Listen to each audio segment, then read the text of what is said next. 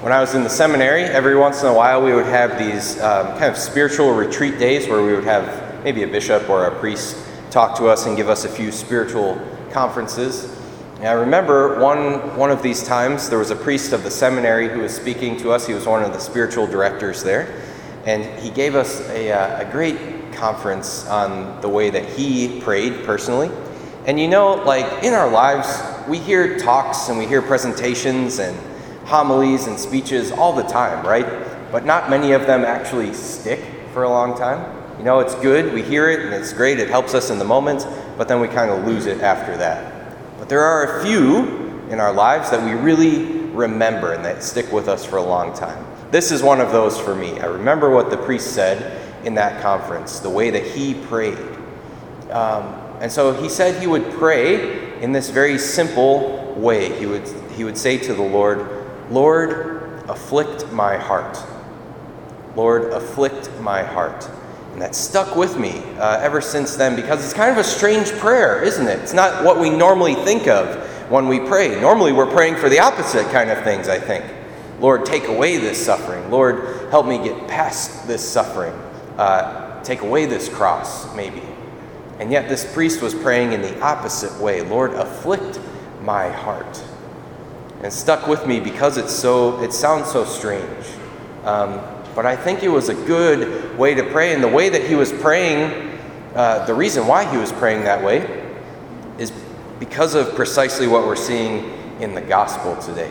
He knew that as a priest, when things were easy, when things were comfortable, when he felt good all of the time, it was easy to start believing in himself too much, right? When life is easy, when things are going well, it's easy to forget about Jesus a little bit. It's easy to not rely on our prayers so much. It's easy to think that we're the ones in control, making everything happen. But it's in those moments when we're afflicted, when we're suffering, when we're carrying those crosses with Christ, that we really realize that we need to be close to Him, that we need to lean on Him, that we need to trust in Him. And again, the reason the priest was praying that way is so that he would always lean on Jesus Christ and not rely on his own strengths or his own talents or something like that. I think it's a good prayer. And again, I believe that this is what we're seeing in our gospel today. Because as we read this gospel, it sounds kind of strange at first. He's saying things like, "Woe to you who are rich, for you have received your consolation. Woe to you who are filled now. Woe to you who laugh. Woe to you when people speak well of you." Don't those things sound good normally? Shouldn't we want those things? I mean, is it a bad thing to not be hungry, to have enough food to eat? Well, no. Obviously, these are good things in themselves. But the point that Jesus is trying to make is that, watch out, guys. If things are going really well for you all of the time, if things are comfortable all of the time, be careful. You could be in a dangerous place. You could be in that place where you're starting to rely on yourself too much and forget about how much we need Jesus. And so blessed are you when you're suffering.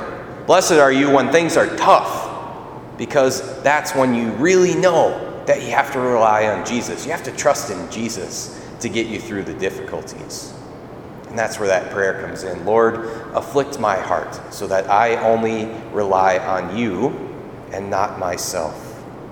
Because, brothers and sisters, if we ever get to that place where we start to rely on ourselves too much, if we trust in ourselves too much and feel like we're the ones that are going to make everything okay, well, then what happens on the day when something tragic happens? What happens when you lose a loved one, or you get a bad diagnosis, or you lose your job, or something like that?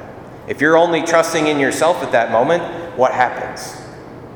You fall into anxiety, into fear, maybe even despair, because you realize you're not the one in control.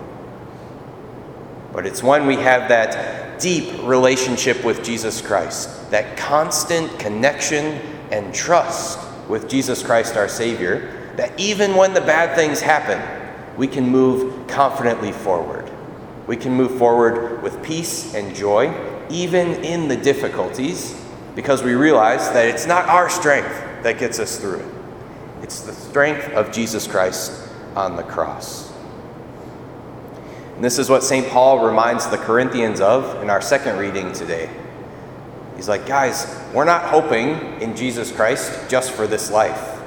We're hoping in his cross, in his sacrifice for eternity. If Jesus Christ isn't raised from the dead, our hope is for nothing. But he is raised from the dead. And therefore, we can put all of our confidence in him. We can totally surrender to him and trust that his plan is the best one for us. He is going to bring out good of whatever suffering that we're having. We can trust totally in that. And we can give everything to him because he is God. He is raised from the dead.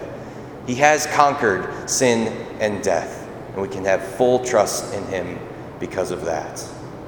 And so, brothers and sisters, how good it is that we're here at Mass where we truly participate in that very sacrifice of Jesus on the cross. It's made present to us on the altar every time we're here. We really get to receive the love of Jesus Christ into our hearts in the Eucharist. So let us continue to lay down our lives before him, to trust in him and not in ourselves, so that we can get through whatever difficulties we have in our lives.